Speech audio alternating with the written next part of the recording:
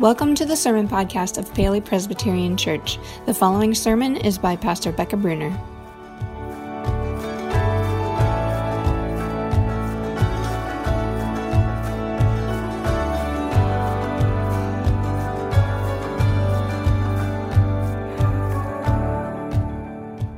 Good morning once again. We are finishing our series on the Sermon on the Mount today, so we're going to start out this final sermon in this series with a little bit of fun, with a game. So this game, it's not formal. We have no buzzers, no point system, whatever. So I just want you to yell out when I prompt you to do so. If you know the answer, just yell it out where you are. You will know if you've won. And if you win, you get the prize of knowing you won. So I will say, Chapel only, there's 4 questions in this little pop quiz we're starting out with today. Chapel only got 2, so we're going to see if we can do a little better in here.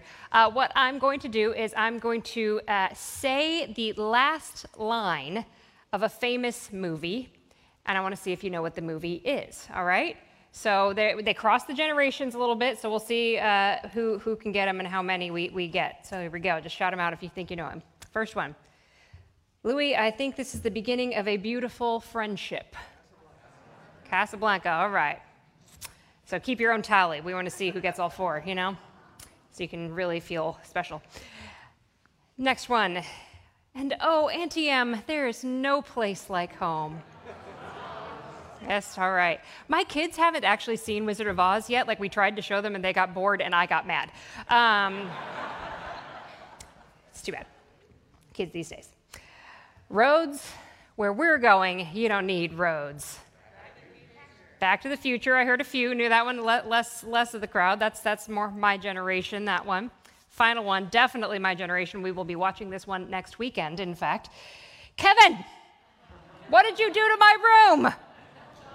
Home Alone. All right, anybody get all 4? Is there anybody? Meredith wins. Meredith, you can take like a pen on the way out if you'd like one. You win. So what is it about these lines that make them just so memorable? How, you know, it's just, we know as soon as we hear them what movie they come from. I mean, some of us know these lines even if we haven't seen the movie. I mean, Wizard of Oz, that's like, you know that. We remember these lines because they just do this unique thing. There's something about those lines, the final lines of these really great movies, kind of pull back the whole movie into our minds, right? It's not just that line, that somehow that final line encapsulates everything that's happened in the movie up to that point. That's what a really good movie does. Well, Jesus is a really, really good teacher. He knows what he's doing. He teaches in a way that he wants people to be able to remember everything else that he's just said. And so in these final lines of his Sermon on the Mount, these final lines that we're going to look at today, they kind of do the same thing. They take everything he has said thus far in this sermon and they kind of encapsulate it in just a few short words. So whether you have been here for this whole series thus far, or today's your first day and you're like, sermon on the what?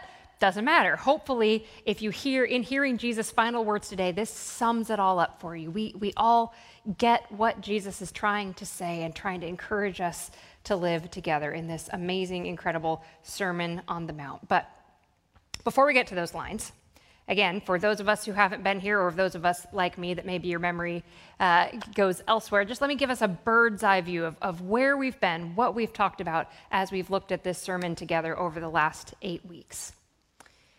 Jesus started out this Sermon on the Mount talking about this kind of upside-down kingdom that he came to bring, this kingdom in which the poor in spirit are the richest of all, where those who mourn and hunger and are persecuted are the ones who are truly blessed. Jesus also then, he moved on to kind of raise the bar a little bit. You know, he said, okay, if you want to really be good, here's what that actually looks like. But he makes clear it's not about perfect outward obedience.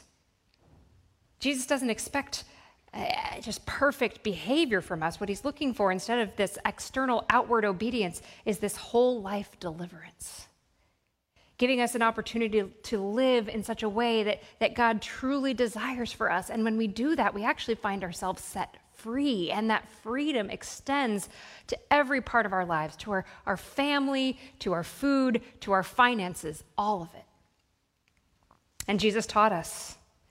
He taught us how to lay down those things that would hinder us from experiencing the full and free life that he offers. Things like anxiety, things like judgment, things like even our own doubts about God's goodness. And then finally, as Jonathan shared with us last week, as Jesus starts wrapping this thing up, he does have some warnings. He says we have a choice to make in all of this. You can take the narrow way that leads to life, or you can take that easy path that leads to destruction. We can choose to follow leaders that look shiny and like they've got it all together and so impressive on the outside, or we can look for those kind of leaders that show that they're bearing fruit from abiding in Jesus themselves. So all of that then leads to these last lines in the sermon. Jesus sums it all up, and in so doing, what he's trying to do is give us a way to respond, to do something with everything he has just said. So we're going to listen to Jesus together, reading from the Message version of Scripture, Matthew 7, starting at verse 24. Jesus says, "These words I speak to you are not incidental additions to your life, homeowner improvements to your standard of living. They're foundational words, words to build a life on. If you work these words into your life, you're like a smart carpenter who built his house on solid rock. Rain poured down, the river flooded, a tornado hit, but nothing moved the house. It was fixed to the rock. But if you just use my words in Bible studies and don't work them into your life, you're like a stupid carpenter who built his house on the sandy beach. When the storm rolled in and the waves came up, it collapsed like a house of cards." So Jesus, ending his sermon, really trying to help us take it all in, remember everything that he said, he ends by telling a story. Well, two stories, really. And in these two stories, what we get two realities and one choice. Two realities, one choice. The first reality that Jesus lays out for us in these stories is that everybody builds a house, right? In both stories, no matter who it is, they both build a house. Everybody builds a house. You could replace the word house with the word life. Everybody builds a life. That's just one of the realities of being a human being in this world. Everybody builds a life, which is to say everybody forms a character. Everybody's constructing a soul, badly or beautifully, on purpose or by accident, with God's help or on your own. Everybody builds a house. Everybody builds a life.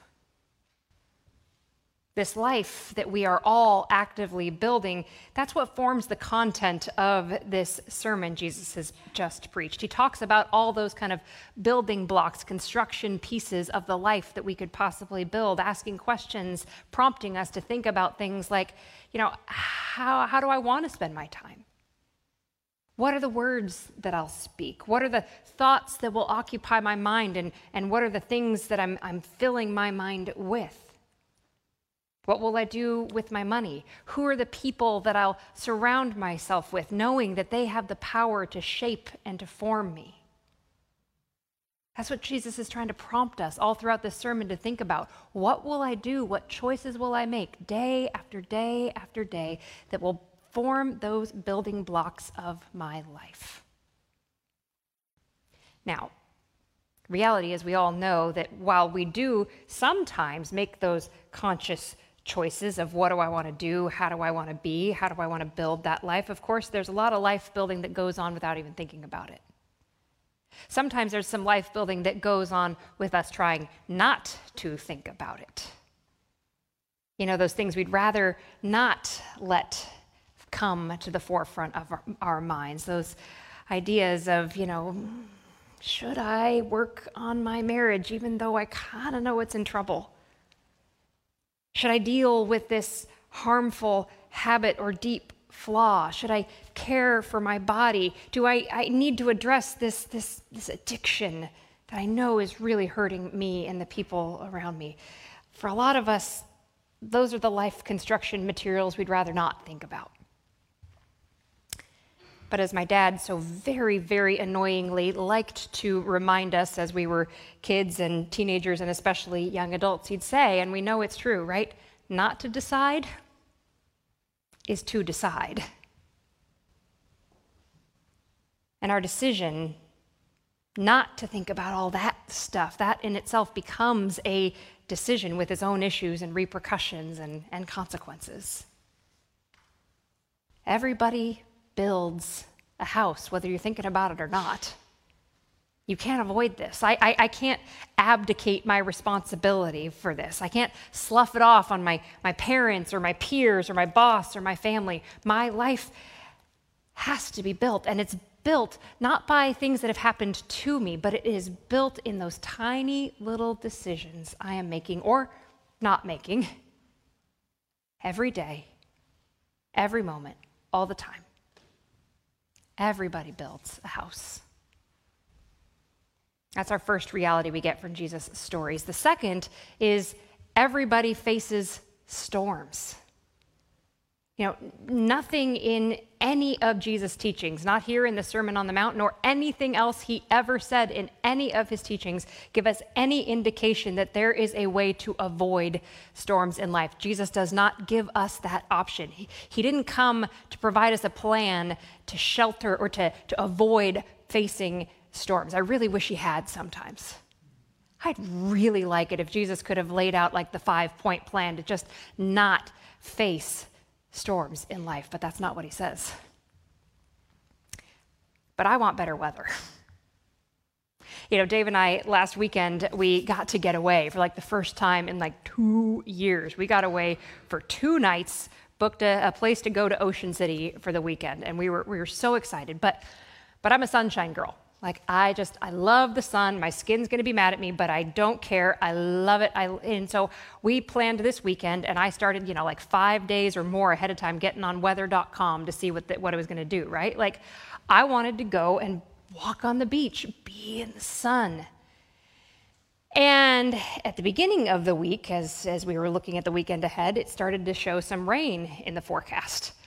So I actually, for a minute, I went to Dave and I was like, it's maybe going to rain. Maybe should we plan for a different weekend? Like, maybe not go that weekend. And quite wisely, Dave said, we got 2 nights, 0 kids, we're going. Like, you got a locked-in babysitter, you go, no matter what the weather. But I want to avoid it.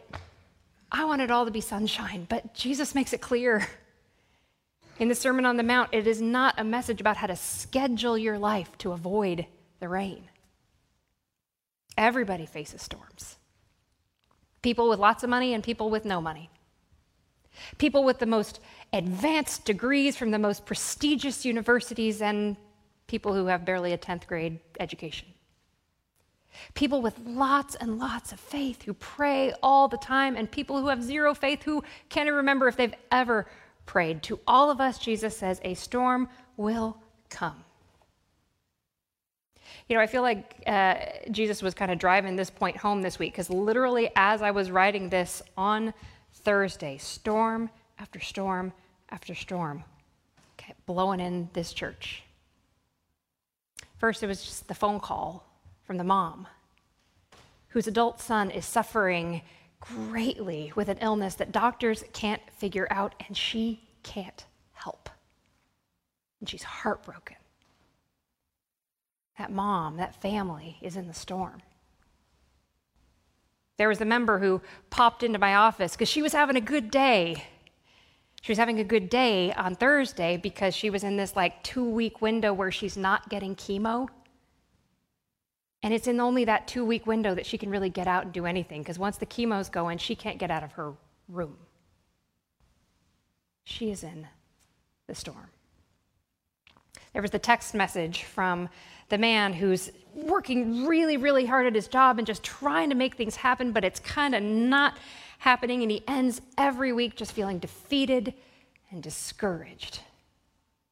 And he's going into the weekend not looking like, oh, good, I get some time to rest, but he's going into the weekend nervous because he doesn't know if he goes back in on Monday if what's waiting for him is a pink slip and a 2-week severance if he's lucky.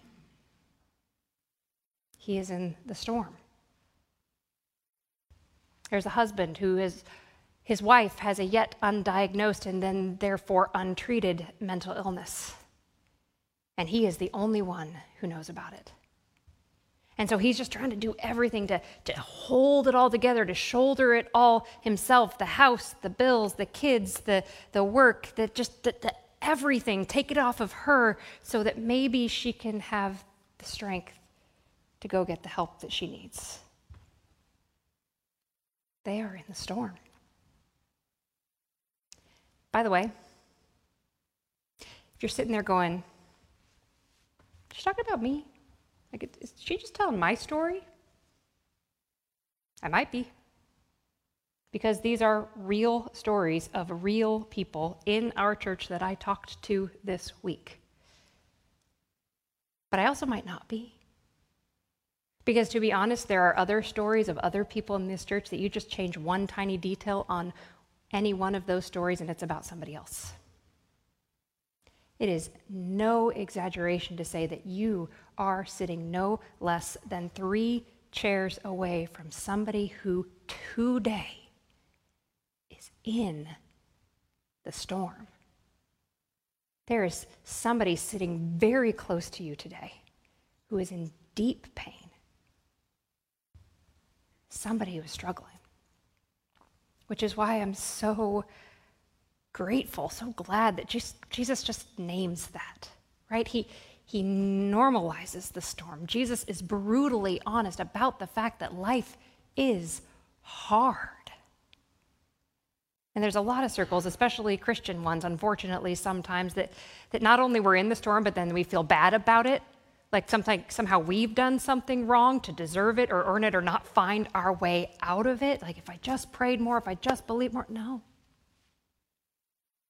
Everybody faces the storm, no matter how good you are, how much you pray, how deeply you believe. At some point or another, we will all face the storm, and I know there are some who are in it right now. And Jesus knows too. Everybody builds a life, and everybody faces a storm. We don't have a choice about that. What we do have a choice about, Jesus says, is as we are building that life, is where we build it, upon what foundation we build our life on. We are all building a life.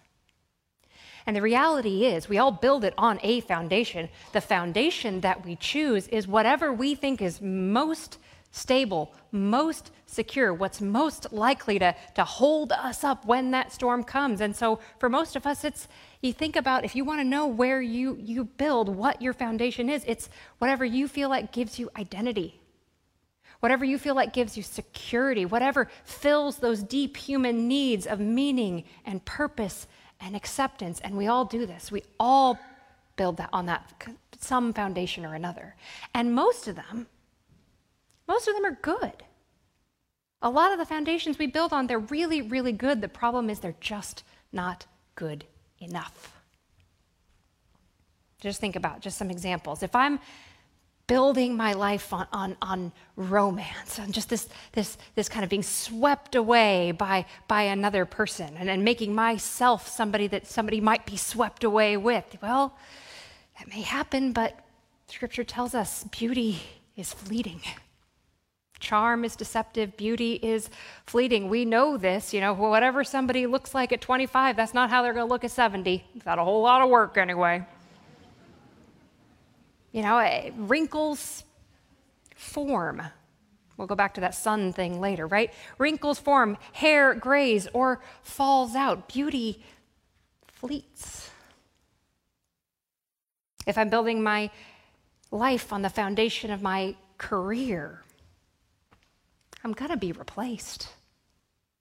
I'm going to be forgotten. Ecclesiastes 2 speaks for all of us. He says, what we all toil for, what we're working so hard for, we're going to pass it along eventually to somebody else, and we have no control over whether or how or if they use it well or use it at all. If I build my life on the foundation of my family, well, there's going to come a day that my children move out. They go get married, start families of their own. I'm going to die. They're going to die. There's going to come a time that every spouse is separated from their spouse. Divorce happens. Dementia happens. Death happens. If I'm building my life on the foundation of recognition, of being praised, of being remembered, well, it's a pretty sobering thought to realize that my great, whatever grandchildren, however many generations ahead, they're probably not even going to know my name, right? Like in all likelihood, my name, my reputation, my accomplishments, a couple generations from now, it's gone. Thomas Merton put it this way. He said, people may spend their whole lives climbing a ladder, only to find that when they reach the top, the ladder is leaning against the wrong wall. And parenthetically, all of these things, right? All of these possible foundations, romance, career, family, recognition, any of those things, these are all beautiful gifts from God. These are all things that God has lavished on us, and we can actually live very healthy, God-honoring, life-giving lives using them for God's glory. But we can only do so when we realize that all of these things, these are only shadows and signs of which Jesus is the substance. All of these things are pointers to which Jesus is the point. Jesus is the point. Jesus is the one all of our hearts are longing for. So in the end, we will discover that our pursuit of love and romance is really just our hearts crying out for the one who calls himself the bridegroom and has deep and everlasting love for his bride, for his church. Every pursuit of love and romance is ultimately a pursuit of what Jesus can only truly give in a lasting way.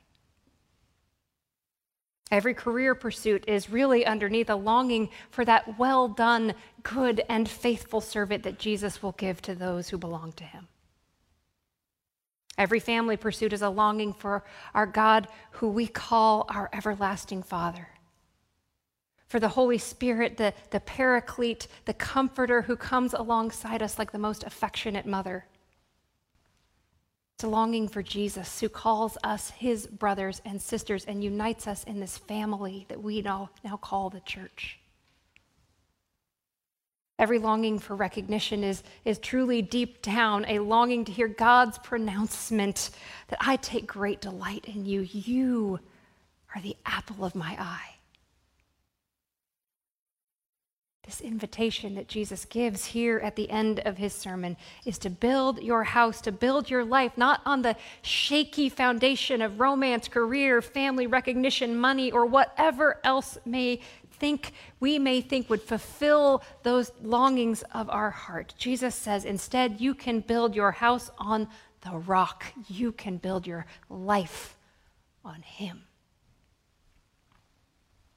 If you work these words into your life, Jesus says, you are like a smart carpenter who built his house on solid rock. Rain poured down, the river flooded, a tornado hit, but nothing moved that house. It was fixed to the rock. If you work these words into your life, Jesus says,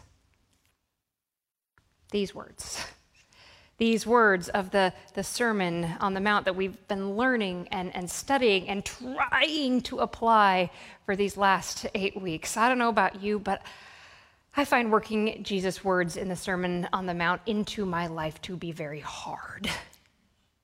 Like, I'll be honest, I was kind of hoping that, like, preaching through it would, like, help me in some way, like, give me some magic power, like, I could actually do it this time.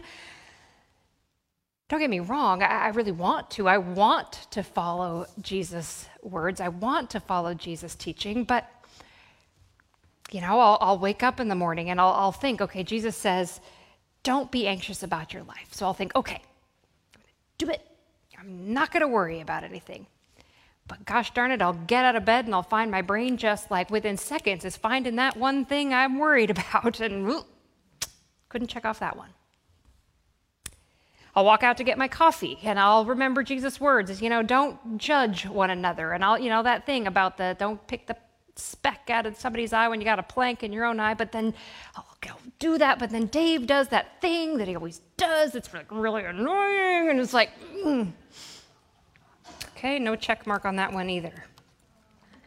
Turn on the news, and they're telling a story about, those people who are on that side of the line. And I don't understand how they could be on that side of the line because I'm over here on this side of the line, and I am very smart, and I've really thought it through. So how could they possibly be on this side of the line? And I'm listening to the story, and I get mad, and I just under my breath, and I go, oh, those idiots. And then I remember Jesus says, that's just as bad as murder. Okay, didn't get that one either, right? And this is all before I've eaten breakfast. So, what do we do with this? If this is the greatest sermon that's ever been preached, if this is what Jesus expects me to do, I can't. I don't. Does that mean I'm out? Well,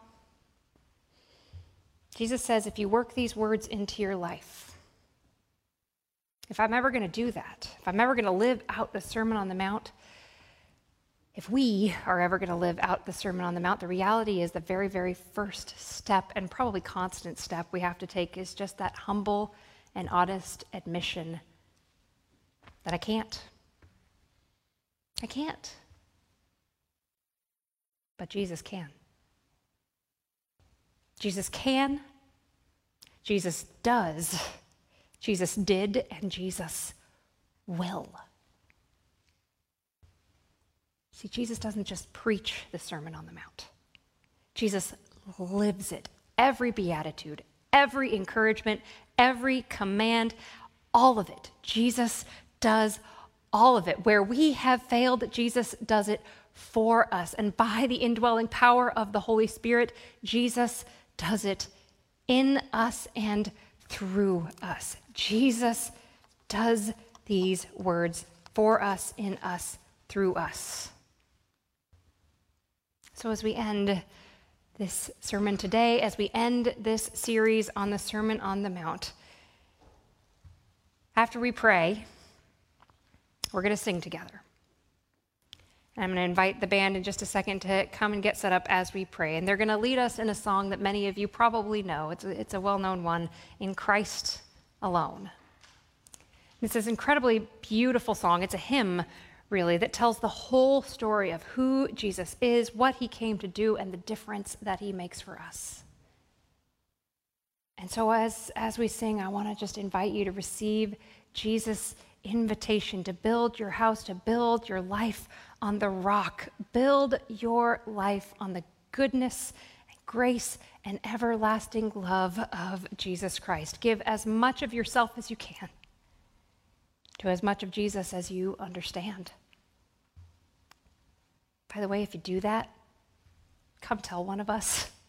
Makes our week.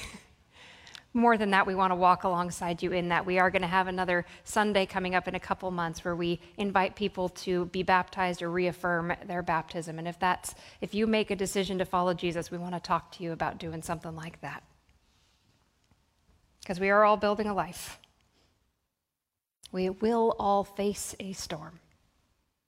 And only Jesus is the rock that will keep us safe enough, secure enough, strong enough to stand. So I'm going to invite everybody to pray together as the band comes forward. Stand together.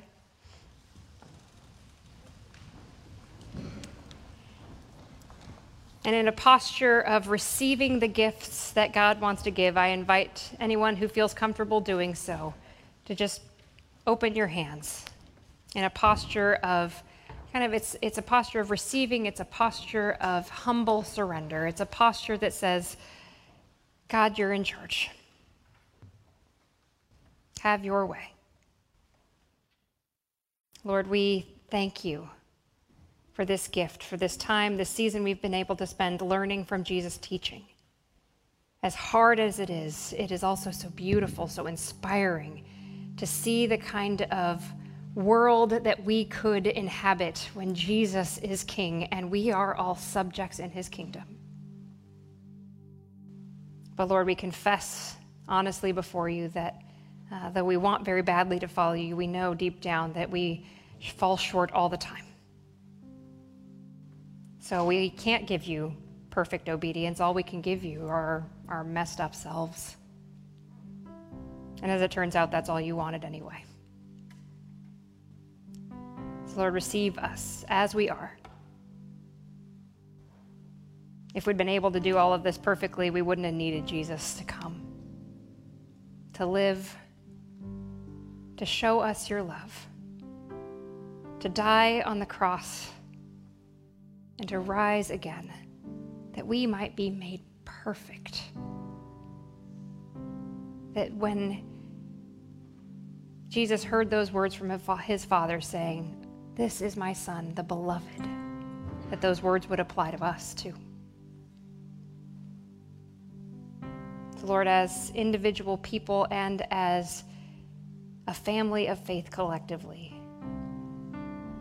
we ask for you to come and to be our rock upon which we can stand. For those today who are facing storms of illness, of anxiety, financial insecurity, of unknown futures, Lord, we pray that you would give them great shelter, that the winds may blow and the waters may rise, that they may know without a doubt that they will stand because you are holding them up. And if we're in a good place right now that storm isn't hitting us, may we be a people who come alongside and say, you won't go through this storm alone. Lord, all this we ask in the powerful name of Jesus, who taught us when we pray to say, Our Father, who art in heaven, hallowed be thy name. Thy kingdom come, thy will be done, on earth as it is in heaven. Give us this day our daily bread, and forgive us our debts, as we forgive our debtors. Lead us not into temptation, but deliver us from evil. For thine is the kingdom, and the power, and the glory forever. Amen.